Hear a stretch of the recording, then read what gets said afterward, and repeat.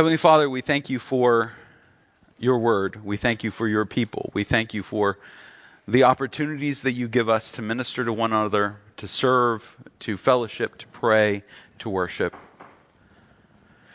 And now as we turn our attention to the Scriptures, having engaged as a community,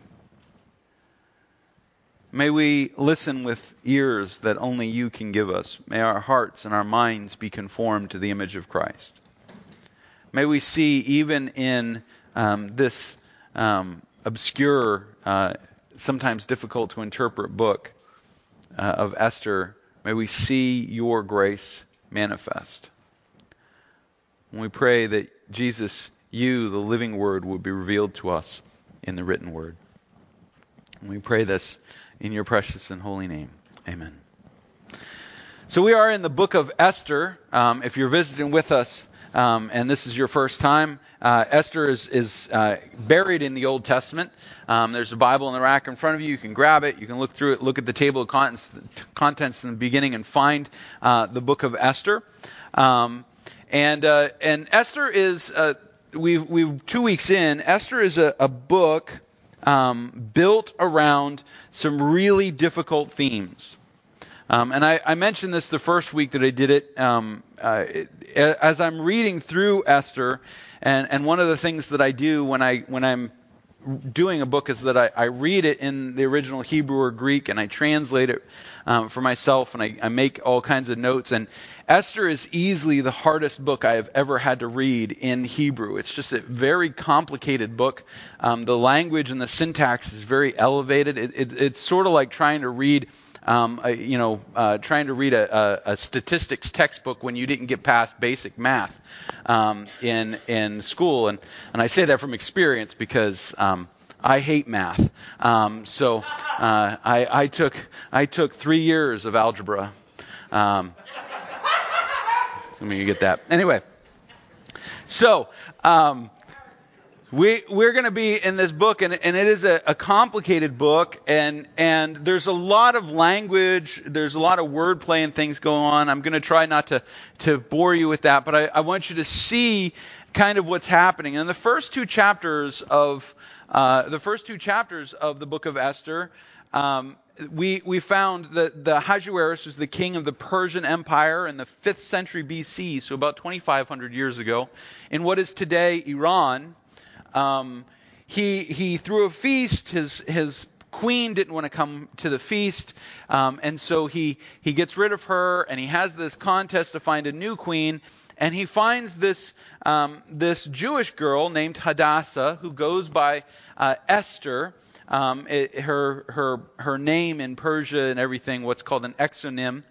And she becomes queen. And we ended last week in verse 18, where there was a feast thrown in her party. Now, we've called this series 7 Feasts in Persia, or 7 Banquets in Persia, because there are 7 key feasts or banquets that turn the story. We're in between a couple of those, but we're going to pick up in Esther chapter 2 and verse 19. Again, if you weren't with us, what had happened was the king, Ahasuerus or Xerxes, he had gathered young, beautiful virgins from all through his empire. He had chosen Esther as his queen. And so in verse 19, when the virgins were gathered together the second time, this seems to be maybe part of the marriage feast or something, that all the unlucky bachelorettes are going to be sent home or given door prizes or something. I'm not sure exactly what's going on, but and nobody is. The commentators don't really know what this means. Even the word second is a difficult word to translate. Because it's not really the number, like the number second. But anyway, Mordecai was sitting at the king's gate. Now, Mordecai is Esther's older cousin. All right, they're first cousins. Her parents are dead. Mordecai has raised her. In verse 20, Esther had not made known her kindred or her people as Mordecai had commanded her, for Esther obeyed Mordecai just as when she was brought up by him. And in those days, as Mordecai was sitting at the king's gate, Bigthan and Teresh, 2 of the king's eunuchs who guarded the threshold, became angry and sought to lay hands on King Ahasuerus. And this came to the knowledge of Mordecai, and he told it to Queen Esther. And Esther told the king in the name of Mordecai, or conveyed the message in the name of Mordecai. And when the affair was investigated and found to be so, the men were both hanged on the gallows, and it was recorded in the book of the Chronicles in the presence of the king. Now, just a couple of quick things about what's going on here, just so you know. The gate that Mordecai is sitting in, it's called Darius's gate. We know it. We have the remains of it. We even have an inscription from Ahasuerus. His Persian names is Ahasuerus. And they comes into Greek as Xerxes, which is the name you will hear in your history classes when you study the Persian Empire, or rather, don't pay attention to the section on the Persian Empire. But because it's told badly, because people don't know how to teach Persian history. Anyway, so Xerxes, we actually have an inscription that Xerxes put up. He says, "These are the gates that were built by my father Darius." They're pretty big. These are not just doors. It's about 130 feet by 92 feet. It's a large terrace area. And there was a lot of traffic going in and out of the king's house that went through these gates. And as it was going through these gates, there were a number of officials involved in the business here. And Mordecai is there. He's sitting in the gates. Now, he overhears a conspiracy to kill the king. And this becomes very important. The book of Esther is built on irony.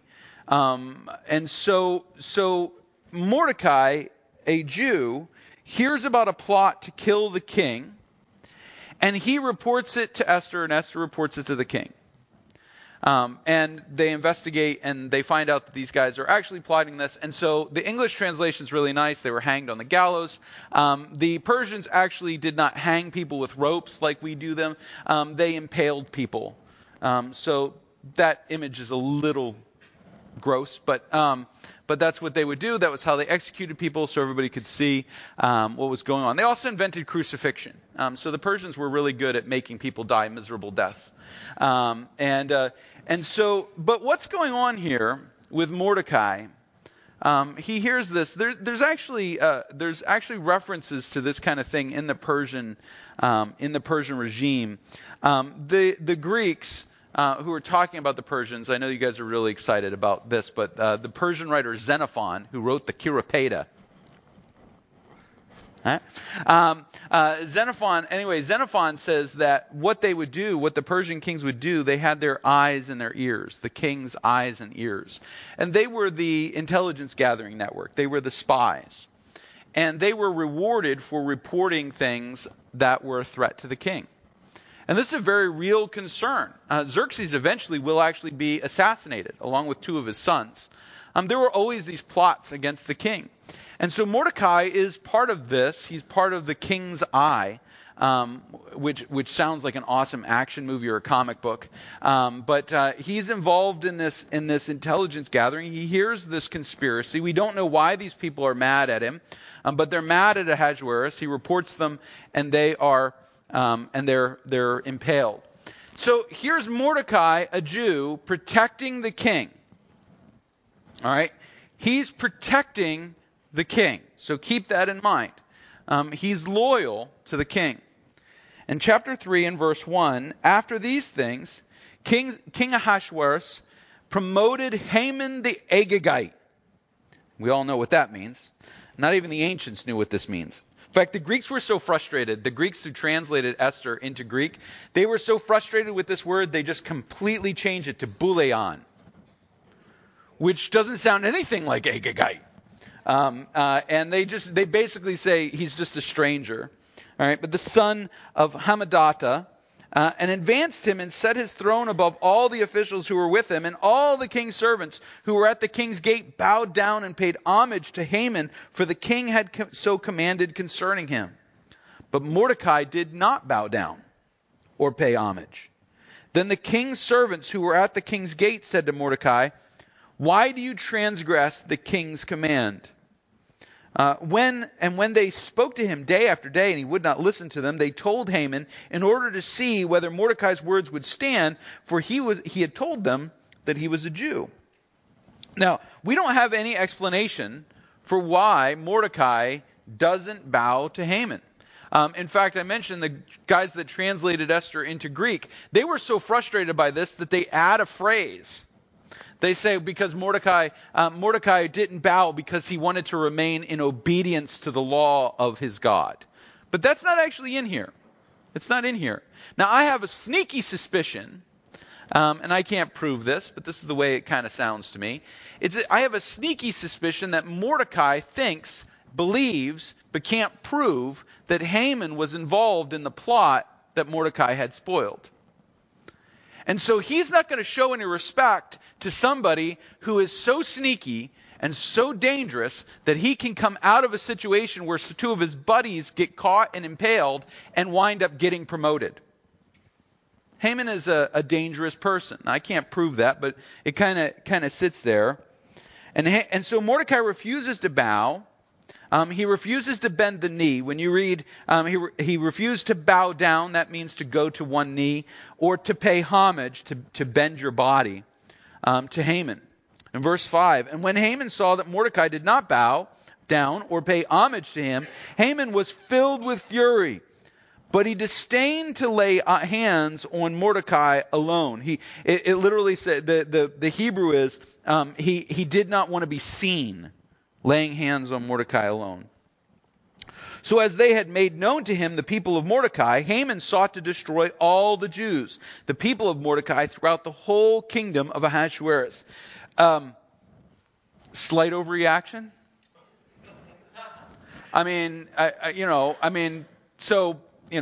You're walking down the street and somebody with a Massachusetts license plate, or you're driving down the road and somebody with a Massachusetts license plate cuts you off without turning their blinker on. Not that they would ever do that. And so you decide to eradicate all registered Massachusetts licensed drivers to fix the problem. And it'll be okay, because if you did that, the people in New Hampshire just do it anyway. They just cut you off anyway. But he decides the solution to this is I'll just kill all the Jews. That way, now it seems to be that what he thinks he's going to do is that they're not actually going to carry out this law, but it'll give him a way to get rid of Mordecai. So he can make sure he kills Mordecai, and then he can, position himself, no, mercy on the rest of the Jews, let them stay alive. So in the first month, which is the month, this is verse 7, the month of Nisan, all right, this is the first month of the Hebrew calendar. It's in, we're actually, we might be at the tail end of Nisan right now. I didn't take the time to look. But in the 12th year of King Ahasuerus, they cast pur, that is, they cast lots. They threw dice. Okay? Before Haman, day after day, and they cast it month after month until the 12th month. This is basically how you make a decision. You cast dice and you eliminate decisions. It's like playing Dungeons and Dragons, but with other people's lives. And he cast it month after month till the 12th month, which is the month of Adar, the last month. And Haman said to King Ahasuerus, so he's basically saying, okay, let's pick what month we're going to kill all the Jews. So you have to understand what's going on with Haman. Haman is not just angry. He is now premeditating a massive act of genocide. And he's trying to plan out the best time to commit his massive act of genocide. Okay? So he says, all right, let's do it at the end of the year. That's when my schedule's clear. That's when the dice say we should do it. And Haman said to King Ahasuerus, there's a certain people scattered abroad and dispersed among the people in all the provinces of your kingdom, and their laws are different from those of every other people, and they do not keep the king's laws. All right, so that it is not to the king's profit to tolerate him. If you were here in week 1, you remember the laws of the king, their purpose is to preserve balance. The Persian word is data. All right, and it's this idea of maintaining balance, keeping everything in balance.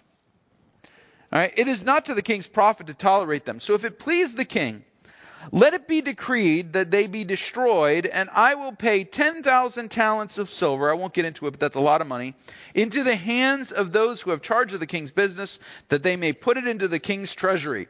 I will pay, this is what he's saying, I will pay the fee to slaughter these people. I will pay the salaries of the hatchet man. So the king took his signet ring from his hand and gave it to Haman the Agagite, the son of Hammedatha, the enemy of the Jews. And the king said to Haman, the money is given to you, the people also, to do with them as it seems good to you.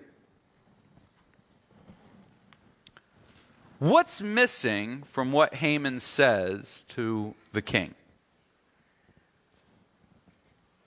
There's a tiny detail. Something he leaves unsaid. Who the people are. He doesn't say the people are the Jews. He just says, hey, there's a seditious group of people running around your empire. I'll give 10,000 talents of silver so we can get rid of them. And Xerxes says, oh, that sounds good. I hate seditious people. I just had this plot, had to impale a couple of guys. It was gross. You remember, you got promoted because of it, right? Yeah, go ahead and do that. You go ahead and do that. That sounds like a good idea. Here's my signet ring. He takes his ring. His ring would have had like a seal that you would press into things with the authorization of the king. The king said, the money is given to you. He says, verse 11, the king said to Haman, the money is given to you, the people also, to do with them as it seems good to you. So Haman has managed to work it out so that he just paid himself his own money to get rid of the people he doesn't like. All right? So he told the king, hey, I'll put 10,000 silver talents in here to wipe out the Jews. And the king goes, that sounds like a good idea. Why don't you take those 10,000 talents and get rid of those Jews? I don't want to be bothered with it. You go ahead and handle it. Verse 12, then the king's scribes were summoned on the 13th day of the first month, and an edict according to all that Haman commanded was written to the king's satraps and to the governors over all the provinces and to the officials of all the peoples, to every province in its own script and every people in its own language. Okay, so real quick, all you Bible scholars, those of you that actually you know a little bit about the Jewish calendar, why wouldn't the Jews have been aware of what was happening here? This is a deep one. I'll give extra points to the person that guesses this. That's right. This is in the middle of Passover. Passover is 8 Nisan. It begins 8 Nisan and it runs for a week. This is the 13th of Nisan. The Jews are all celebrating Passover. They're not in the court because they're at their holy day. They're removed from the situation. They don't know what's happening. They only find out afterwards. Haman is sneaky. He's sneaky. To every province, the end of verse 12, it was written in the name of King Ahasuerus, sealed with the king's signet rings. Letters or scrolls were sent by couriers to all the king's provinces with instructions to destroy, to kill, and to annihilate. That seems like overkill. I mean, let's make sure we understand what we're doing. Young and old, women and children in one day, the 13th day of the 12th month, which is the month of Adar, and to plunder their goods. A copy of the document was to be issued as a decree in every province by proclamation to all the peoples to be ready for that day. The couriers went out hurriedly by order of the king, and the decree was issued in Shusha, the citadel. And the king and Haman sat down to drink, but the city of Shusha was thrown into confusion. Why is it thrown into confusion? Well, historically, the Jews have become a very important part of the Persian administration. They're a significant component of what keeps this society running. That's why we have the story of Mordecai preserving the king, saving the king from that plot.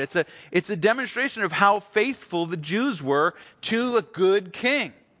They're willing to operate his kingdom and maintain things, and historically this has been true.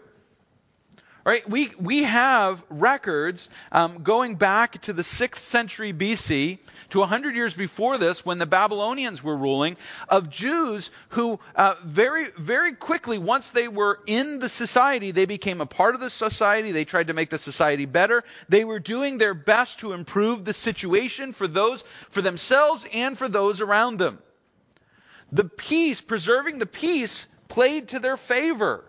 They didn't want to be troublemakers. They didn't want to be instigators. They wanted to be loyal. They believed that their God, All right, according to the book of 2 Kings, their God had put them in exile as punishment for their idolatry, for their disobedience, and so they were going to be faithful in their exile because their God had positioned them there. They accepted that role. And even though Cyrus, who is basically Xerxes' kind of great-grand uncle, Cyrus the king, the first Persian king, had decreed that they were allowed to go back to Jerusalem, only a small number of them had gone back.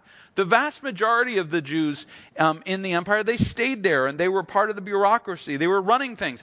But there at Passover feast, when this decision is made. So the decision gets made. The king looks around at all of his advisors to see if anybody has an issue with it, but any of the advisors that would have an issue with it would have been Jewish, and so they wouldn't have been there. He goes, "This is great. Haman, come on over. Let's have a drink." And when the decree goes out, there is massive confusion and fear. And this is a terrifying setup. Now we're not going to get to the actual resolution of the situation today. You'll have to read ahead. Go ahead. You can do it. I give you permission. I always thought it was weird when a preacher would finish a sermon when I was a kid. He'd be like, "And we'll cover that next week." And I'm like, "Well, I can just keep reading." It's not like my copy's blanked out or anything. But we get to this moment, right? And we get to this what, I'll give you a new vocabulary word if you don't know it, the nadir. Nadir is the lowest possible point. Zenith is a high point. Nadir is the opposite. It's a low point. The nadir of the Jewish life in Persia. They're terrified. Now, there's a reason that they're terrified of this. The two previous kings, Cyrus and Darius, the preceding kings of Xerxes, they had been very, very tolerant of Jewish beliefs. They allowed the Jews to rebuild their temple. They allowed them to rebuild their city. They were very tolerant of the Jews. In fact, they were tolerant of all religions. They were very open to the idea of, you should have your religion. We're not going to fight with you. We're not going to argue with you. We have our religion. You have your religion. As long as we get along, we're fine. Xerxes is not like that. In fact, we have inscriptions from Xerxes where he condemns other religions because they are the actions of the Daria, the demons, the demonic forces, the dark forces. He orders temples to other gods destroyed. Xerxes takes these things as political threats. And that's why when Haman says this to him, he's like, yeah, get rid of those people. Now, he doesn't, keep in mind, Xerxes does not know Haman's talking about the Jews. There's the seditious people, we're going to deal with them. Now, it's always a challenge to come up with a big idea from a passage of Scripture like this. But you all know I like a big idea. Here's the big idea. No matter how good things are going, even if things are going so well that your niece just became queen of Persia, your fortunes can turn on a dime. There is nothing that says that we are guaranteed a privileged position in our lives, even if we do everything right. No matter how good things are going, no matter how well we have planned and appropriated and dealt with, we should all have enough experience in our lives to know that your fortunes can change on a dime. The strangest things happen to people. How many of you have ever reached a point? You ever get nervous? This happens to me. You ever get nervous when all the bills are paid and you still have money in the bank? I get nervous when I start getting ahead. Right? I start looking and I'm like, well, I paid everything. Did I miss anything? I go back over the list. I paid everything. All the checks are written. Things are cash. There's money in the bank. Everything's going. It's like, and then I just sit and wait for the chimney to fall off or my car to implode or I don't know. I mean, a lawsuit to come down the pike or jury duty or, something's going to happen. And we kind of sit there. It's like, there's people that they just kind of live, those blessed lives. They never have a problem. And man, if any of us ever meet one of those people, That'd be great, because I've never met one that's we didn't have problems. This happens in our lives, right?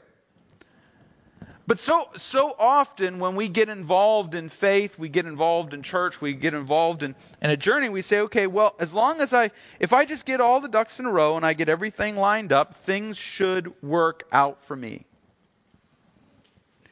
But our perspective is so often short term. It's so often about the benefit that it acquires, that I get for myself in this moment. I want things to go right for me in this moment. Mordecai literally is doing everything right. He has raised a beautiful, intelligent young woman who is queen of Persia now. And he took responsibility for raising this young woman because her parents are gone. They're out of the picture, probably died. And so he's done a great job raising Esther. He chaperoned her and guided her, and she's become queen. He's serving in the government, and he's doing a good job. He's reporting corruption. He's keeping things under control. He's doing what's supposed to be done. He's living his life out in the open, righteous and holy. And even when he's being challenged as to why he doesn't do something, he doesn't lay any blame on Haman or anything like that. He simply says, I'm not going to bow to him. We don't even have the clues as to what's going on. He's not, and Mordecai is just being very honest. He's being very transparent. He's being very authentic. We could use a bunch of catchwords there. And yet, the entire fortune of the Jewish people turns on one embittered, corrupt politician's decision and his manipulation of the situation to get control. There are no guarantees for the faithful in this life. You say, that's so pessimistic. No, it's honest. It's realistic. It's true. I'm not going to sell you a bill of sale that to be a Christian is to be always on top of the stack. That's not what happens. If you look at the history of Christians, you actually find we wind up on the bottom of the stack quite a bit. Sometimes from other people that claim to be Christians. See Middle Ages. But we are not living our lives for the fortunes of this world. A Christian is not devoted to what we achieve and accomplish and succeed at here. It's so easy to live your life thinking, when I get my face on a t-shirt, a website with my name, and other people following my social media posts, I will have accomplished something great. Or when I finish accumulating $250,000 of school debt, right, I will be successful. The logic of that one is terrifying. People wonder why my daughter, my wife and I are trying to get her through school with no debt. It's just a matter of simple math. I ain't a smart man, but I know that 1 minus 6 is not a real number. So you can make $100 an hour, but if you got $250,000 in debt, accumulating interest daily, you're never going to get out of that. Believe it or not, I have friends my age who are still paying off their school loans.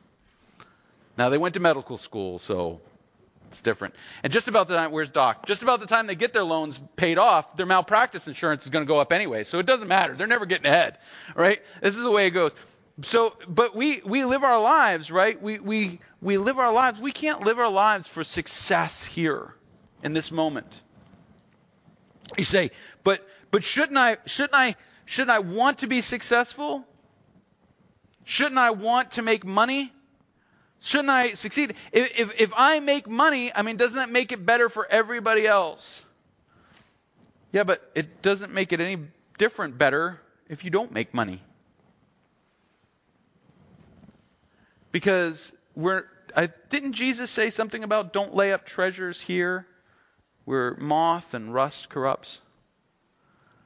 I think he said that. Pretty sure. Because this world's fortunes turn on a dime. And when they change, if your faith isn't rooted deep, you will get uprooted. When your fortunes turn, and we don't wish this on anybody, but it happens. When your fortunes turn, if the first place you turn is, well, either I wasn't faithful enough or God wasn't real enough, or then what was your faith really in? We're going to find that Mordecai, when Mordecai responds to this, now at first his response is iffy, but ultimately he determines, I know what needs to be done here. I know what we need to take a chance on. We need to take a risk to answer this challenge. But just do me a favor as a Christian. If you're a follower of Christ this morning, accept the reality that the world is not in your control and it can get real dark real fast. I'm not saying don't fight it. I'm not saying don't resist when that happens. I'm not saying just roll over and let Caesar take everything. But I am saying you need to deal with that reality. American Christianity is spoiled by 200 years of being the established religion of America. You say, whoa, no, America, First Amendment, there's separation of church and state. Yeah, no.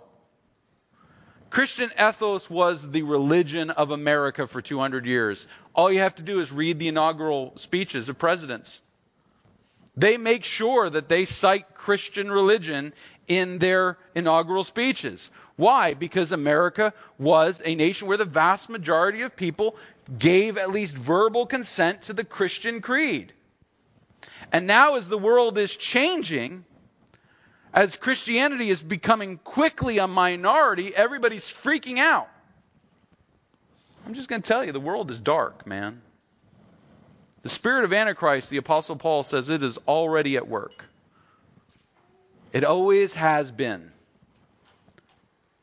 We as Christians cannot base our faith on our circumstances and our fortunes in the moment, because they can change. They can change very quickly. Would you join me in a word of prayer?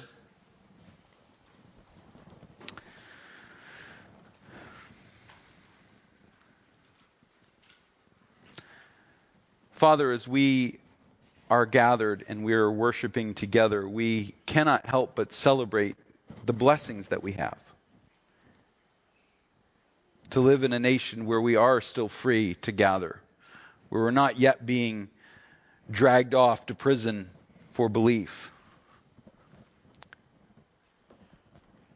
But that's not a guarantee that it's the way that it's always going to be.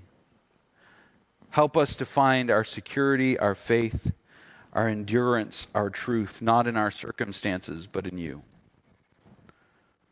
Help us to walk in your light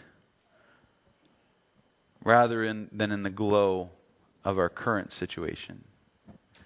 And when the challenges come, help our faith to be deep and rooted in who you are, what you have done, and not in the world around us. We pray this in Jesus' name. Amen. Just a minute, we're going to be baptizing. So I'm clearing some stuff out of the way, making sure I take electronics off of myself. Also taking my shoes off, so I apologize for that, but you don't want to take leather shoes into a baptistry.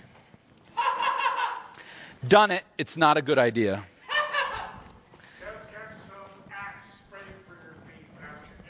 It's not my feet. It's the shoes. But we have opportunity to have two baptisms today. We're gonna welcome them here from two different roads. So I'm going to turn this off for a second, get in the tank.